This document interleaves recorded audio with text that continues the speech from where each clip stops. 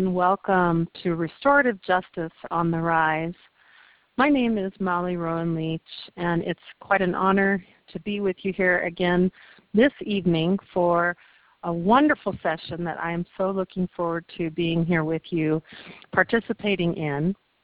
In just one moment, I will be, of course, introducing our wonderful guests. We have two of them tonight, as you know, and I'll be introducing them in just a moment.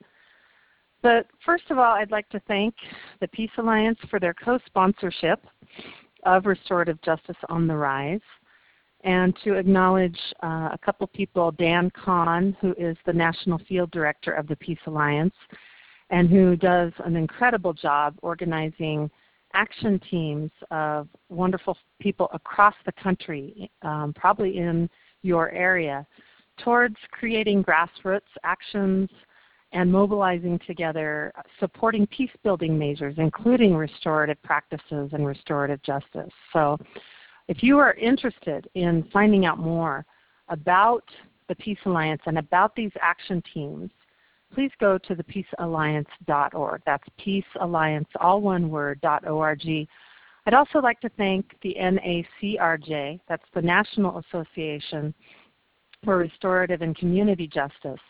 That's nacrj.org, and to acknowledge Executive Director Michael Gilbert for all of his work in mobilizing a movement.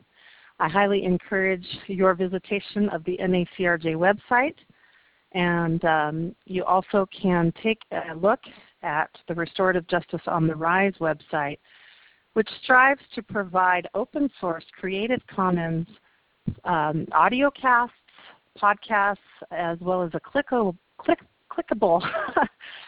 map of people doing the work, hopefully near you, so that if you're not aware of what's happening in your region of the country, or hopefully at some point around the world, we'll have more resources and directories that cover beyond North America. Please visit there, though, for resources and also to submit your own organization as a listing on that map. In addition, we also feature some of the books that are going to be mentioned tonight at Restorative Justice on the Rise, and an acknowledgement needs to go out to Living Justice Press for all of their work in publishing extraordinary books regarding restorative justice practices, as well as indigenous wisdom and multicultural and inclusive approaches to restoration in our communities, in our schools, and beyond. So again, such a warm welcome to you all tonight. It's a pleasure to be here with you. A few notes to those of you who may be joining us for the first time. You are warmly welcome to ask live questions tonight. We also have had an extraordinary response of questions submitted for our honored guests tonight, pre-submitted them. Thank you so much if you did pre-submit a question. And at any time tonight, at the half an hour mark on, please press 1 on your telephone keypad if you would like to ask a question, if you would like to get involved in the conversation. So without further ado, I kind of feel like words are not enough, really, to express my gratitude for our guests tonight, Kay Pranis and Carolyn Boyce Watson, and of course their biographical accolades, and they're so humble that they wouldn't probably want me to go down the list of what they have created in service in their lives. But needless to say, what they have done is forge a path with their dedication to restorative practices. And they've created a very viable opportunity for so many of us to learn what perhaps we already have known, and that is that restorative practices are really a part of each of us in some form or another. So just a few words about Kay. She teaches and writes about peacemaking circles, and she learned about those circles in her work in restorative justice in the mid-90s.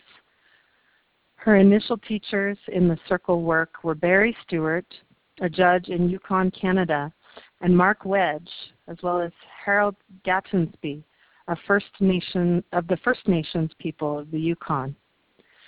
Since that initial exposure to the use of peacemaking circles, Kay has been involved in developing the use of circles in schools, social services, churches, families, municipal planning, and workplaces. She has co-authored so many books and written books on her own, including the Little Book of Circle Processes, which I highly recommend. You can find that at Living Justice Press as well as at Amazon. And of course, Skyhorse Publishing has that available. And I can't, off the top of my head, give you that link. But the Little Book of Circle Processes, as well as the book that we're going to be really looking at tonight, or at least speaking around, is called Circle Forward, Building a Restorative School Community. And of course, she co-authored that with Carolyn Boyce Watson, who is a professor of sociology at Suffolk University, and she's the founding director of the Center for Restorative Justice at Suffolk. She has published numerous articles and books on restorative justice, juvenile justice, and the criminal justice system. Dr. Boyce Watson has worked with schools, juvenile justice systems, youth-serving organizations, and communities throughout New England. In 2013, she founded the Institute for Restorative Initiatives to focus her work with circles in schools. And so to open the conversation, first of all, tonight, I just want to honor Kay and Carolyn. Thank you so much for being with us here tonight for this conversation. I'm so looking forward to it. Welcome. Thank you, Molly. I just want to emphasize that this is not about us as experts. We've had the good fortune to be in particular places and have particular kinds of experiences, but that equality is so important to this process. It's just really important to remember that for me, my work is no more important than yours or everyone else who's listening on this line. But I also appreciate your gratitude for us being here. I mean, it's very, very sweet of you, and we need to remember that we're no more important than anyone else who's here. Thank you. So on that note, yes, absolutely. I think that's one of the ways that we are moving forward together in a much more realistic space, when we remember that we all have something to offer. And certainly honoring you is important too, and thanking you for your selfless service to the world. So, okay, so let's get into the conversation. And then, like I mentioned, if you just are joining us, please press 1 on your telephone keypad at the half-hour mark and beyond for a live question. And right now we're going to go into a little bit of conversation together about some of the basics regarding Circle Forward. Then we're going to field some of these excellent questions that were submitted. So I thought it might be nice, though, to start out, Carolyn and Kay, with any influences, indigenous wisdoms or other influences that you would like to tell about or share about that have guided your path. Go ahead, Kay. My path has been quite highly influenced by indigenous people in North America. I believe the circle practice is a universal practice, but my own people had lost track of that, and indigenous people in North America had kept it alive enough for someone like me to rediscover this universal organic human wisdom and begin to understand not only the practice but the worldview that it comes from. And in many ways, it's the worldview that has been even more important than the practice itself, because that infuses everything about how you live every day, not just when you're in circle. And so I have a deep debt to indigenous people in North America for the teachings, for their patience with me, and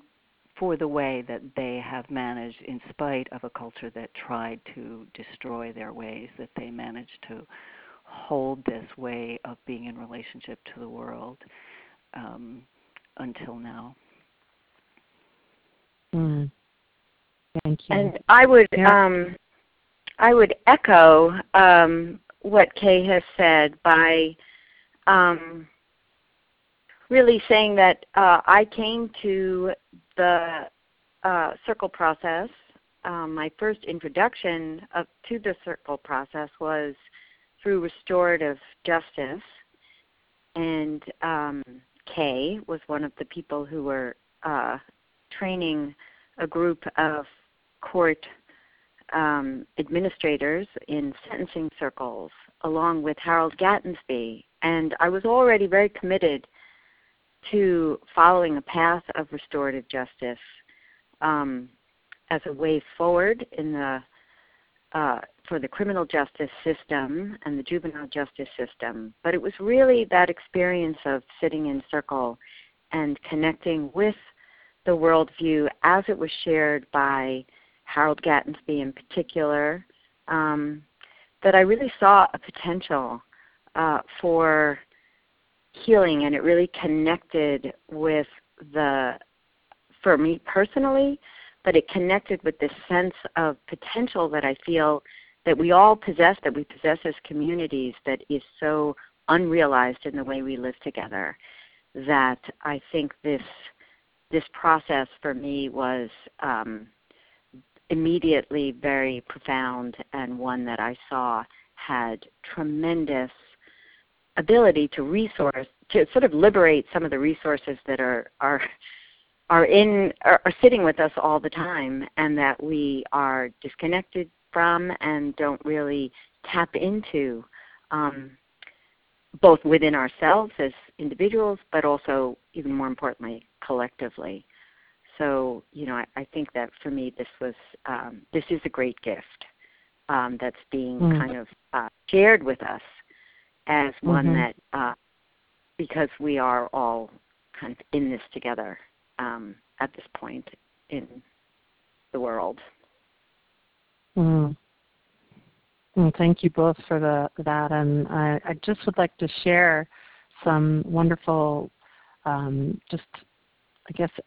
statistics, not necessarily statistics, because the book Circle Forward, again, Building Restorative School Community, has really taken off. And I wanted to share that with you tonight, just that the New York City public school system, the Chicago's public school system, Oakland, Boston, LA, and others have ordered hundreds and hundreds of copies of Circle Forward and are responding very deeply to what is within this book. And I would like to just share just a quick little synopsis before we go into the next question about Circle Forward, and just share with you that a couple things about the areas that it covers. And that's learning and establishing a circle practice, establishing and affirming community norms, teaching and learning in circle, building connection and community, promoting social emotional skills, facilitating important but difficult conversations, working together as staff, engaging parents and the wider community, developing students as leaders in peer circles, and using circles for restorative discipline, among many other things. And so I just need to share with you that you can find Circle Forward at Living Justice Press. That's livingjusticepress.org. And so Kay and Carolyn, can we start out this segment by just sharing a bit about the theoretical foundations? Hey, Carolyn, that's yours. Well, I think that, in some ways, even more important than the theoretical foundations, I think that we really began Circle Forward as we did the previous book that we had done on sharing the circle practice with practitioners. So practitioners could really bring this, anybody could bring this into their homes, into their workplace, into their schools, and start using into their families and start using this, we really decided to really look at kind of, first of all, what are our core assumptions about who we are as human beings and how we are in relationship with one another. And I'll just say that, that's in some ways so important to us that we laid out what these 7 core assumptions are about who we are and how we are in relationship to each other. We also really, in terms of kind of the foundation of this work, we really talked a lot about the importance of looking at schools as places where we are caring for our children and caring for each other. And that we thought it was important to talk about power, the importance of personal power, the sense that all human beings have a drive for what we would call healthy power, a sense of your own autonomy. And we also talked about belonging, that we also have a tremendous need to belong, to connect with one another. And then we talk about the importance of justice. Justice, we all really have a sense of justice in how we relate to other people. And when people abuse power in their relationships, we feel a sense of injustice. When we feel a sense that our own being is respected, we have a sense of justice. It's that important to us as human beings. We really believe this is innate in us, that we bring this strong need in every relationship. So in schools, this is incredibly important for young people, for the children, and also for the adults in how we live together if we think of schools as communities. And then finally, we talk about joy. We felt a tremendous need to talk about joy, and the human spirit is as a joyous spirit, and the need to cultivate and nurture our joyous spirit in relationship with one another. So, we linked in some ways that all of that is equally as important as really linking this to some of the important ideas that are important in schools today about the importance of school climate, the importance of connecting children to one another in a good way, so that there is a good culture among the students, but also a good culture among the adults, and obviously between adults and students. The understanding of social emotional learning. This is something that really has kind of come to the forefront in the last 20 years of how important emotional intelligence is, and the fact that we need to attend to this very intentionally, and circles absolutely do that every time you're in circle. All of these are really important ideas within, theoretical ideas within education that really will support the kind of academic outcomes that people are interested in. But we really want to remind all of us that schools are not just about what academics, they're not just about what we're able to do as with our minds. They are also about us as whole human beings and about us as communities. And this is about being well together as in community. And it's that foundation that helps raise our children well and continues to care for ourselves well. And we sort of lost that vision of schools as a place of what Nell Nodding says is stability, continuity, and care, which is really, we think, really important. So, thank you. And that might lead into sharing perhaps a little bit more about what is unique about a restorative school community, and is the circle of inclusivity and the people involved wider than what we've seen in the past? What does a restorative school community mean as far as who is involved and why it's important that they're involved?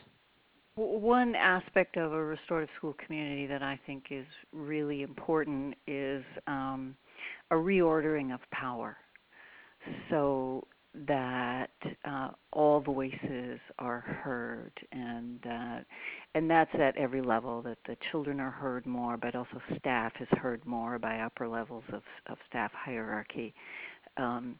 So we see a restorative school community as one in which all voices will be heard and all interests and needs will be taken into consideration as you're making decisions about how you operate as a community. So it is a significant, to do this in a deep way, as a significant reordering of power in the school community, and that impacts everyone. That impacts the parents, it impacts the surrounding neighborhood that the school lives in, and it impacts everyone within the school building. So it's a very comprehensive vision about what a restorative school community would look like, and that in order to have that sort of participation and voice, you have to have safety in the relationships in the school, a capacity to actually use your voice when there's an opportunity, and so it begins to impact paying attention to all of the relationships within the school, and are those relationships in which people are safe to be who they really are and to speak from the truth of their reality. Mm. And I'll just add, and of course schools are nested within larger communities, so those boundaries really are, are permeable. So part of a restorative school community are also those surrounding communities through the parents and through the various kinds of networks, and really understanding that we sort of need different ways of calling on the gifts that we have in order to care for ourselves and each other. So it's really sort of shifting that sense of the school as kind of just isolated or walled off from the community, because by having a way to really bring everyone in where people's voices again are heard and people are seen and their gifts have can be offered and shared, I think it really reaches out into the community, and so the community building doesn't just end at the walls of the school in that vision. Mm. Mm-hmm. And another important element of that vision is this absolute commitment to making a place where everyone belongs. Mm-hmm. And that is, I think that's a new dimension. I mean, we've had schools in the past where most people belong, but there was always some group that didn't really belong or didn't feel like they belonged. And this vision of schools is really driven by a commitment to create a place where everyone would belong. Mm. Thank you so much, both of you.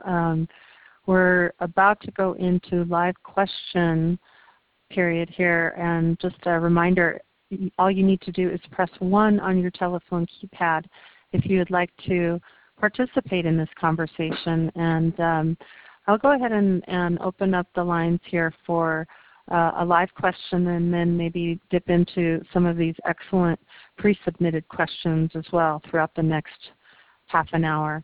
If you're just joining us, of course, we're talking with Kay Pranis and Carolyn Boyce Watson, authors of Circle Forward, Building a Restorative School Community.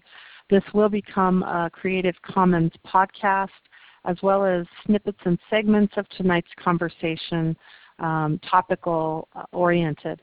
We'll be going out on the airwaves to help share this information out. It wants to have legs and live out in your communities if you so wish. So I'll just open up the lines and welcome Adriana. Looks like you might have a question. Welcome. You're live. Yes, thank you. I want to know how you involve the children, because we all know that it's important that people who are willing to participate in circles, they are going, to be open and well, the sooner you are getting there, you can invite them to talk, and the circle process is excellent to do that. Because how you involve the children at the schools, because they, probably they will feel different than the grown-ups. So I don't know how to approach children in that situation. What is your experience? So I'll start by saying that in many schools, first of all, the children are usually the ones who feel very comfortable in the circle and really like the circle a great deal. And then very quickly, children can be involved in planning the circles. There's no reason why children can't lead circles. This is now getting to be a little bit older, but children are, in my experience, very comfortable in the circle and really understand quickly its rituals and feel very at home in the circle. Thank you. Yeah, we can generally find that they respond more quickly than the adults in schools in terms of finding the space, one, in which they that they want to be in the space, that they feel freer to express who they are. So you begin with just the very simple sitting in a circle with no furniture and no backpacks, and passing a talking piece, and sharing your name and maybe something particular that you saw on the way to school that day. And then when they get the hang of passing a talking piece and only speaking when they have it, you expand more and more into other kinds of questions. But we generally find that young people want to be heard, and once they can feel that the listening in the circle has a different quality, that the listening is deeper, then they're often eager to be in the circle so that they will really be heard. And I just want to emphasize, too, it's not only that they want to be heard, they want to listen to other people. They want to hear when other people are talking about things that matter and really sharing in a deeper way. And they really want to listen. I also think that very quickly what happens is we really many schools ask us to come in just to think about the circle as conflict resolution. And we really think about the circle primarily to bring it in as building positive, good relationships. But very quickly, children will recognize that when there is conflict or when there is some issue that they feel a lot of energy around and they want to talk about, they will immediately say, we should have a circle about this. We should go into circles so we can talk about this, because they feel that it is a really safe place, but also a really constructive place to talk about what it is they want to talk about. And just thank you again, Adriana, for that question. I have a pre-submitted question that seems very pertinent one, and that's from Molly. Thank you, Molly, for this question. She was inviting any suggestions on integrating restorative practices into school systems, particularly when the system is stressed and resistant to another new thing. That is a very familiar story. Uh-huh. Well, the great thing about circles is that they are really a lovely place to reduce stress. They're a lovely way to reduce stress. And we try to really open up a space. Sometimes it's important to the adults to have a space where they can sit in circle together as a staff and not just get to know one another better, but to share about what is causing them stress. Research has shown, neuroscience has shown that simply by naming our emotions when we're having stressful, difficult emotions, something is bothering us, something is worrying us, simply naming it, being able to speak about it, actually relieves some of that stress and allows you to focus and be more present by just naming it. And this is, again, part of the social emotional piece that's important for all of us.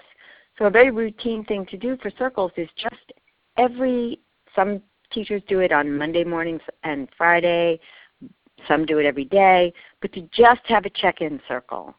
You know, what was the high and low of your day? What was the high and low of your weekend? Just a quick check-in round where people are just checking in on how they are emotionally, and that in and of itself actually really allows everyone to be more present. You don't have to fix anything or address anything. It just allows you to be more present for what you're trying to do, because we're all carrying burdens. The children are too, and I think it's a tremendous stress reliever actually when it's used on a regular basis. I want to speak to what Carolyn started with, is that I recommend, if you can, moving into a particular school or district, that you begin with healing circles for staff, with no reference at all to using this with students. Educators are under so much pressure and have had so much negative stuff heaped on them that they need a space. And one of the most important things about using a circle in this way with staff is to ask them why they chose to be an educator and give them a chance to talk about a proud moment in their career, because the daily grind has disconnected so many people from original vision, and their original vision is a source of tremendous energy and hope, but that's been just ground away by the daily reality. And having a space for people to reconnect with original vision is a very healing thing. And then you also give them a chance to talk about what's hard, and then to talk about how do they support each other in original vision.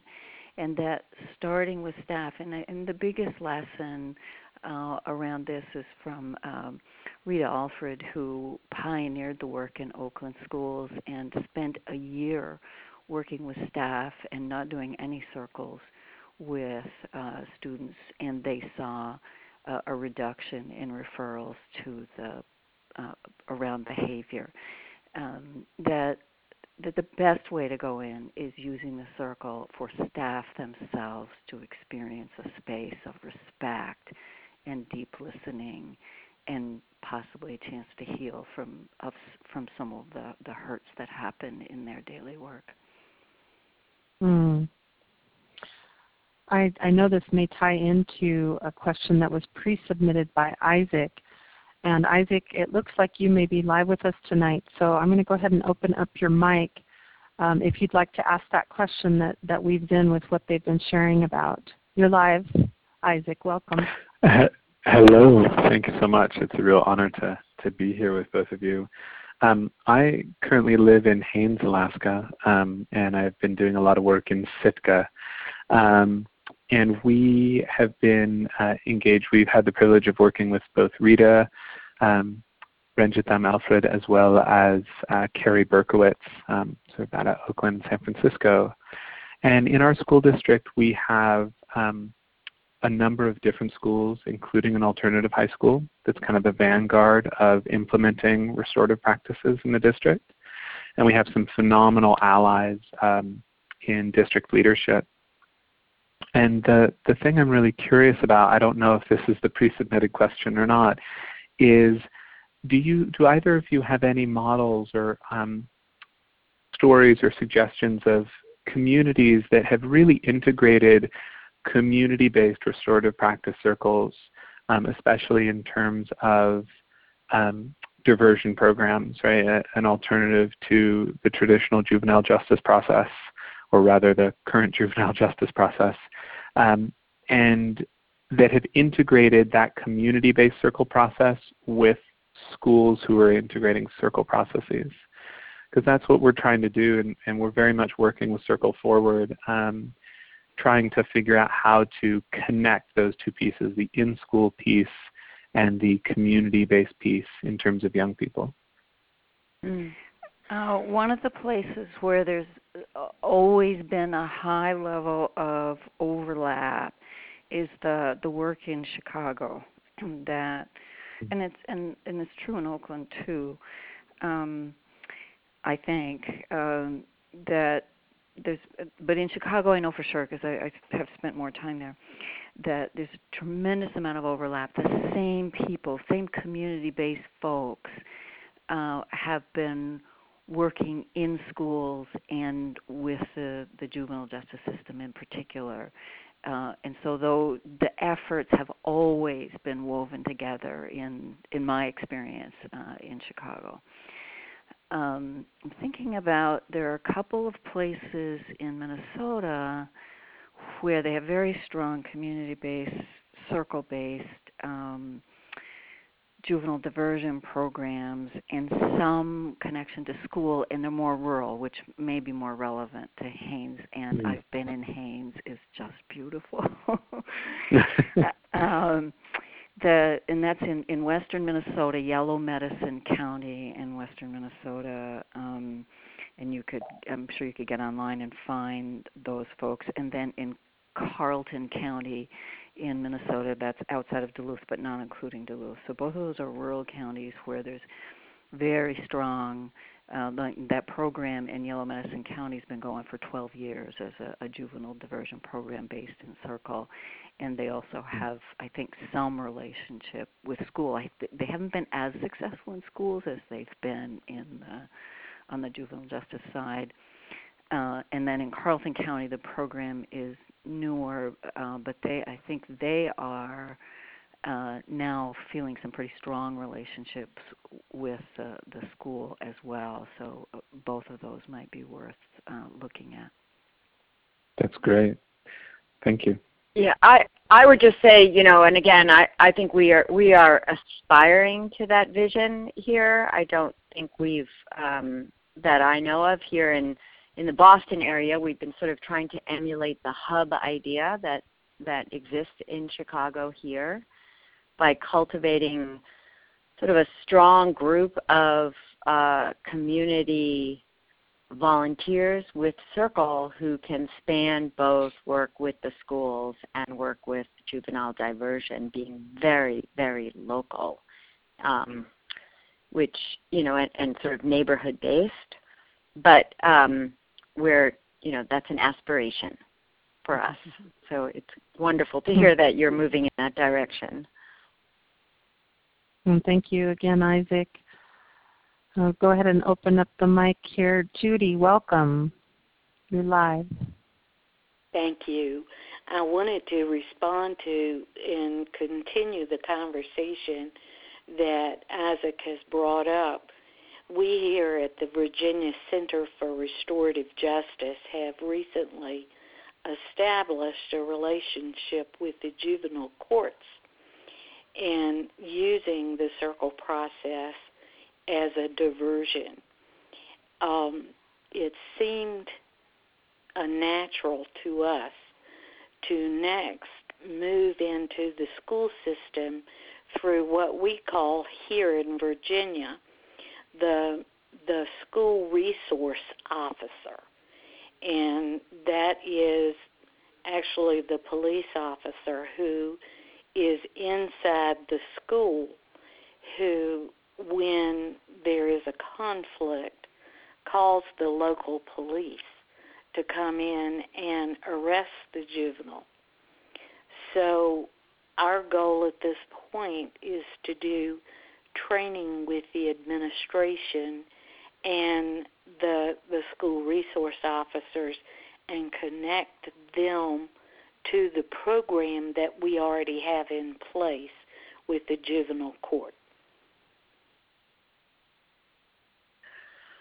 I would say that I think that working with, in continuing to make these connections is really incredibly positive. I would say that one of the approaches that is so strong in our work with schools using a circle-based approach is really to make sure, and you may or may not be doing this in Virginia, but to also work with the school in terms of using the circle process every day and using it in positive ways, so using it as a form of building positive relationships, as well as using it to kind of repair relationships when there's been some kind of disruption or violation or conflict. So, and I think that the potential for putting both of those together is that's the kind of real power, because taking that young person who has had some kind of disruption at school, having a more positive relationship, of course, a restorative process will build a positive relationship, but at the same time continuing to have processes that are going on in the school that are building strong relationships in the first place are, is a really strong foundation that that sort of enhances that the support, the network of support and accountability that will be ongoing in the school for that young person, even after that, let's say the incident is resolved. So I would just encourage that, but so much the way we think about this is we try to build that foundation in a school so that when they're handling conflict, they've also got all of this connectedness and routine ways of continuing to pull people into forms of connectedness on a routine basis. That's also happening in the school. Hi, Judy. And I would agree that the school resource officers, I know in a number of places, I've had them in circle trainings in a number of places, and some of them are real naturals for this kind of work, and so it's a good bridge between the juvenile justice system and then what Carolyn described in creating that foundation. So it's a really good group to be working with, I think. Thank you again, Judy. And let's go over to Ronaldo. Ronaldo, welcome. Hello. Greetings from South Bend. We have been working on getting restorative justice practiced in our community, and in particular we are trying to get into the schools. But what crosses my mind is that really this conversation cannot be complete without being put in the context of the various school shootings that have gone on, all the way from Newtown right up into the university level. And it seems to me that one of the selling points for restorative justice is that it is a way of making the school safer. Much has been made in the conversation so far of how restorative circles do create an atmosphere of safety for those who participate. But I think that restorative justice, if it is done right, that feeling of safety is not confined to the circle experience, but actually it can affect the whole school culture, and eventually it can spread out into the rest of the community where these children live the rest of their lives. Well, I would say that I couldn't agree more with what you just said. And I just want to bring up, in the wake of Columbine, and the sort of, and Columbine is oftentimes sort of credited that experience with the response of zero tolerance in schools.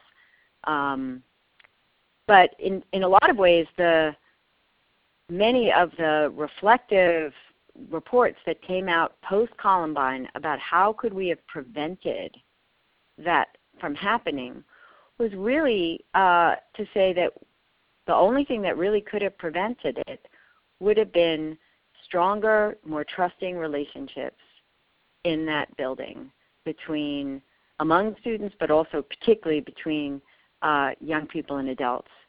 That in some ways they couldn't have, you can't use technology, you can't use all these other systems to build safety. That in fact, if you build a climate of trust, when somebody is veering in a dangerous direction, oftentimes there are people who know about it and they don't have that connection with adults to share their concerns. And I think, so that kind of just underscores, I think, the idea that in so many ways these practices generate really concrete outcomes in terms of prevention of all kinds of things, because people are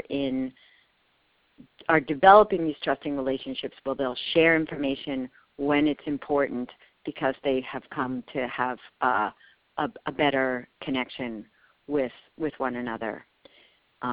So I just wanted to, I really appreciate your bringing in the need to really rethink what it means to create safety. And if you go back and look at all the original reports written about Columbine by the Secret Service and a whole lot of things that happened right after that, the main thing they emphasized was building better relationships between people in that building and in the schools. And I agree completely. And I just want to add an idea that I've learned from Brenda Morrison at Simon Fraser University. She talks about ontological security. We've been focused on sort of like a physical security, and so we get down the road of the technology that Carolyn mentioned. But ontological security is knowing who we are and where we belong. And all the restorative processes in Circle, especially if you use Circle broadly in creating the culture of a school, really helps people know who they are and where they belong, because the practice is constantly helping us to be more self-aware, to slow down and notice who we are and how we are in relationship with others. And then in Circle, fundamentally everybody belongs. So I think this is a really interesting idea for us to begin to work with, this idea of ontological security, which is knowing who we are and where we belong. And when we're secure in that, our need to hurt others is dramatically reduced, or our need to do something violent in order to be noticed and heard evaporates. Thank you so much, Reynaldo. And I'd just like to pass the talking mic over to Mary. Mary, you had pre-submitted a really important question, at least it feels so to me personally. And if I might be able to read that, or if you would like to just share it, I have your mic open now. Mary, welcome.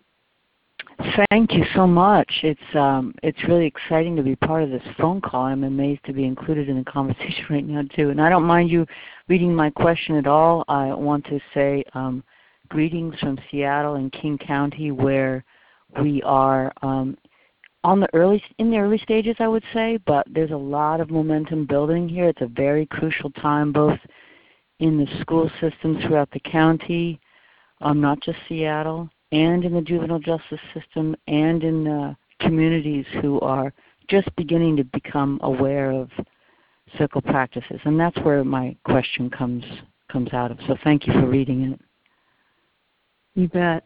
And what your question says is, in Seattle and King County, you're very aware of the importance of culture in restorative practices and the importance of inclusion for people of all ethnicities and racial experience.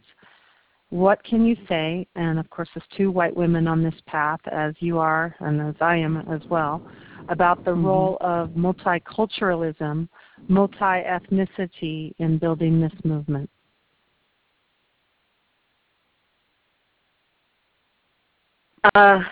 Kay, would you like to start on this one? I mean, I think, you know, I could start happily. I'll just say two quick things. One is that, you know, in so many ways, this is a practice that is largely coming from non-white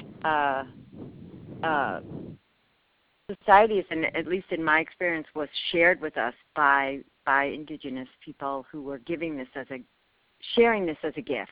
and giving us a practice to encourage us to make use of it. And so I think that, again, I think that my sense is I have an obligation to honor where the gift came from and then to pass it along for people to make it comfortable in their own home, which means adapt it for the sensibility of your own culture and your ways of being in relationship with one another, honoring its deep roots and honoring its intentions, but a gift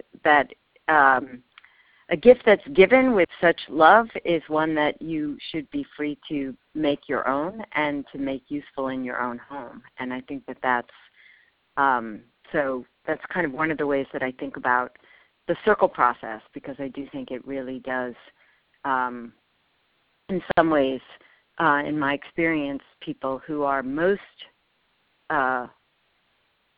excluded and marginalized are the ones who are most adamant and drawn to the circle as a process.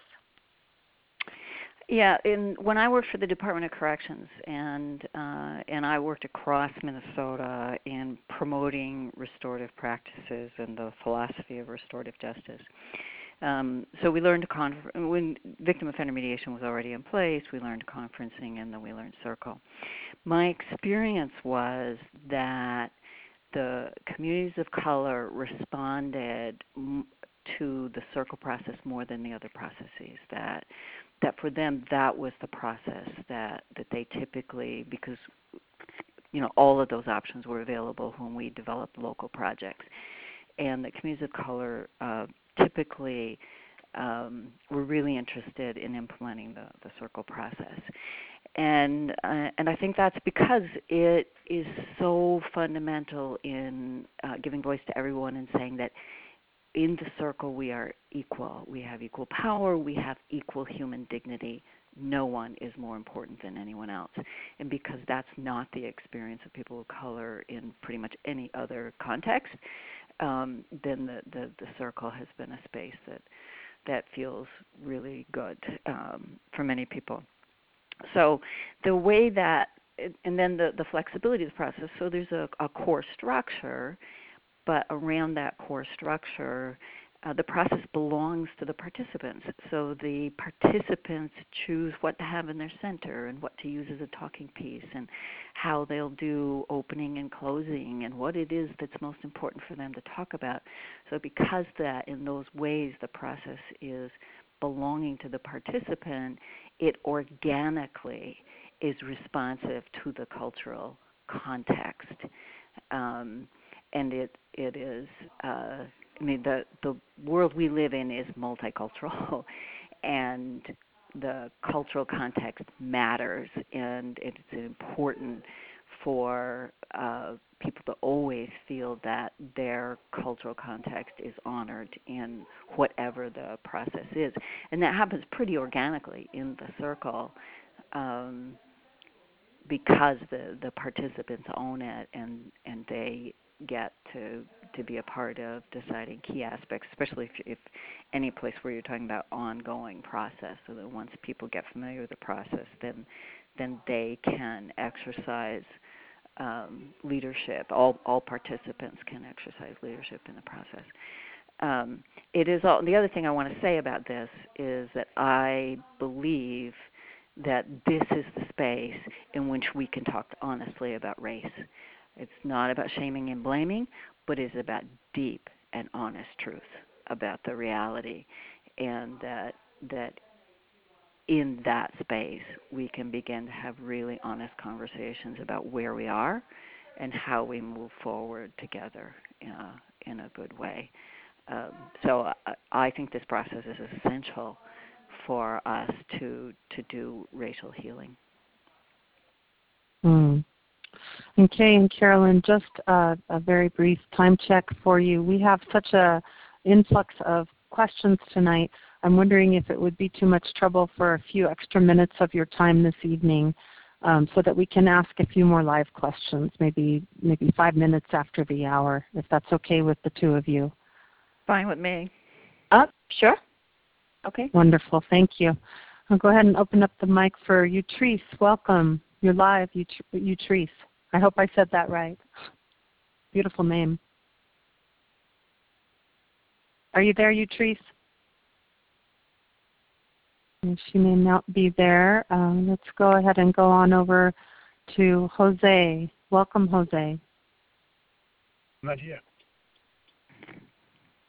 Welcome, Jose. Do you have a question or a comment that you would like to make? Okay. Michael. Michael, welcome. You're live. Hello. Hi, Michael. Welcome. Hi. So my question was just regarding the issues of power, because in my experiences, the difficulties with equalizing that power imbalance, especially as coming into the situation being perceived as the professional and the expert, what are some of the ways that you guys have encountered or some of the techniques that you've used in terms of trying to reduce that imbalance and really challenging some of the systems that might reinforce that power dynamic? That's a great question. Really great question. Mm-hmm. So when we started in the justice system and we were doing sentencing circles, one of the ways that we did that was that in the circle, the judge was on a first-name basis, which actually the lawyers who were accustomed to going into court nearly choke in trying to address a judge by the first name in the circle. So it's interesting that those structures are so powerful, the conditioning of the structure of a court. But it was symbolically very important. And when the circle, not everybody's necessarily doing this, but I would say that when the circles first went into schools in Minnesota, because we were modeling on what we were doing in the justice system, if a principal was in a circle, he was on a first-name basis. And there was just this powerful symbolism about in this space, nobody's higher than anyone else. So that was one important thing that we did, at least initially. As a facilitator, there are a couple of things that you do to try to, because there will be a tendency to give you a power that you don't necessarily want. So one of the things is that you do not present yourself as a fixer. If, for instance, the guidelines are not working in the circle, you're not an enforcer. It's not your job to fix it. It might be your job to call the group's attention to it and then pass the talking piece to ask people, what do we want to do about this? If this isn't working for us as a good space, what do we need to do? So you have to make sure that you stay away from jumping in too quickly when something gets a little out of balance, that often you can let the talking piece go and it's someone else in the circle who will rebalance it rather than you. And that will reduce the perception that you have power and that you're the one who's always going to fix it. Another technique for keeping more equality is that when you ask a question inviting a potentially vulnerable story or sharing, that you go first as a facilitator, that you are willing to be vulnerable in front of the group. That tends to also level the playing field in the process. And making sure that you really honor the way the talking piece works. Though as a facilitator you can speak without it if you need to for process reasons, you need to be very reluctant to do that and to really allow that, because the talking piece distributes power. When you, in any other kind of facilitation, the person who's facilitating decides who speaks next. You give that power up when you're using a talking piece. The talking piece actually distributes that power around the circle. And so if you can really honor the way, but the talking piece has to go in order for that to work that way, to really distribute that power. But if you can really stay with that process, then participants will feel the power. You don't even have to say anything. This is organic in the process. Participants will feel that power and they'll stop putting power on the person who facilitates. So I just want to, add to what Kay said, and I agree that there's so much about the circle that really, in and of itself, kind of gently quiets down the usual hierarchies that we're so accustomed to. But I really also try to, and it's hard to stop people from labeling you. Here comes the expert. You're here to teach us, and so on and so forth. We have to use these horrible words like training and all the rest of that when, in fact, it's really just kind of not what we feel like we're doing. But I really sort of say, in our culture, we have a lot of expertise. We have an abundance of expertise. And expertise kind of got us where we are. What we really have, what we're missing is wisdom. And the wisdom, so I hope to say I'm bringing some of the wisdom I have as a, as a person, as a mother and a human being. But I need the wisdom of everyone else in this circle. And for me, that's why I'm talking passing the talking piece too, is to learn and to be in the presence of other people's wisdom, because I don't know the answer. I don't know the answer. So part of it is having people willing to say, I don't know how you are going to create a school where everyone belongs. I mean, this is a journey for all of us, and we need all of us and the wisdom that we have. And we really, and I sincerely, deeply believe this.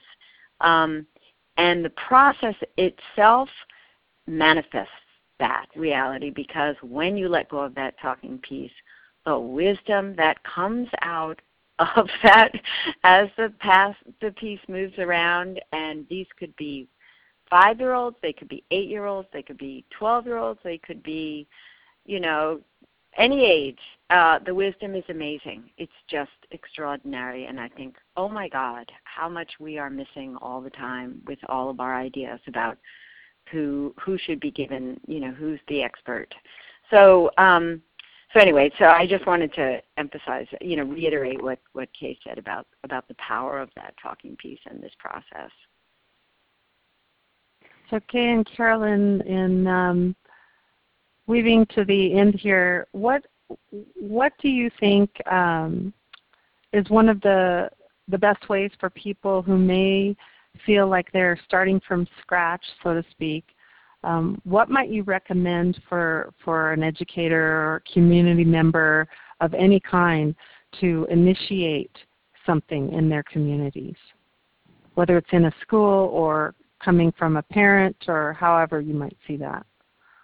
What's a good first step? I would say figuring oh, go ahead, Carolyn. Go no, you go ahead, Kay. Go ahead. Okay. I was going to say that a good first step is to find a way to sit in a circle yourself and experience that process. And that could be as simple as, getting the little book of Circle Process and doing Circle to celebrate birthdays in your own family. There is nothing like actually doing it yourself to begin to figure out your own wisdom to bring to trying to bring it into schools, and then gather with others who have similar interest, but to actually practice it, it's a good way to start. And again, I would, I would say that that's really true. I think I try to tell people, don't be afraid. You can't break this process. This is not, this is really just a very human process. And, I sat down with my family the very first time and used this process many, many years ago. So I think that, but there's many people probably around you who are interested, are already doing this. So I think finding the people around you where you can find a circle to sit in, or as I say, just organizing the process and doing a talking circle with one another. That is why we put together these books that really just say, don't this is something where you can really do this. We really can do this. This is really in our human capacity to do this. So we would say, we always say circle forward. Go ahead. And for those people that may have questions that rose through our conversation with you tonight, is there a best way to reach you? Are you open to receiving questions via email, or could you share with us, each of you, how people might stay in touch? Absolutely. I'll just give my email very quickly. Best way to reach me would be at crj at Suffolk, which is the name of my university, sufffolk.edu. And my email is kaypranis@msn.com. Wonderful. Well, I just want to thank you both again for spending this hour with us. And I just want to appreciate everyone in this circle, this virtual circle. And I'm hoping that it was an experience that was inspiring and helpful. And please do stay in touch if you're interested in becoming a part of the mailing list that we offer for the ongoing dialogue series that we host here. Please just surf on over to restorativejusticeentherise.org. Again, you'll find over 140 podcasts there, including both of these wonderful women in our past archives and podcasts. And those are, again, valued in the spirit of Creative Commons and open source. So you can go there, listen online, or download to any of your devices in order to listen as you wish. And also a warm invitation to you as well to post your organization on the clickable map at restorativejusticeentherise.org, and also to check out nacrj.org, as well as the Peace Alliance action teams at peacealliance.org. And quick note that there is an upcoming conference with the Peace Alliance, and one of the pillars that will be discussed is humanizing justice systems. That's going to be just around the corner in Washington, D.C., October 16th through 20th. That's Be the Movement.